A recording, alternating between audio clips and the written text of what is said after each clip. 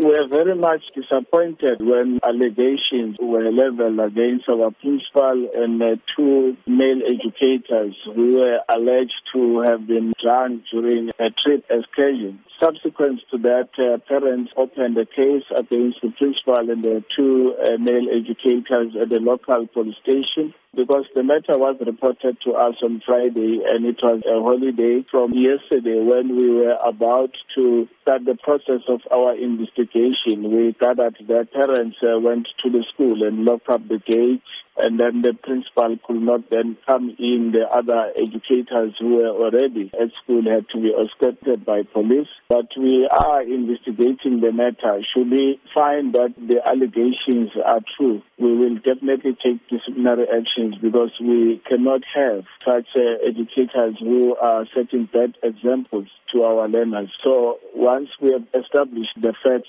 we'll then be able then to come up with a way forward. But we want to emphasize that if this is true, definitely we are going to take disciplinary actions. What support is being offered to the children at the school? Our psychologists are also involved in terms of them getting the statements from the learners, because for now we are not dealing with the fact, but we are dealing with allegations. The second inspector is also dealing with the matter. How concerning is this incident? We are very much disappointed because this is one of our best run schools in terms of results. We've always been making an example of the leadership and management of that school, referring to it when addressing even workshops and other schools to then say they must go to that school to observe some of the best practices.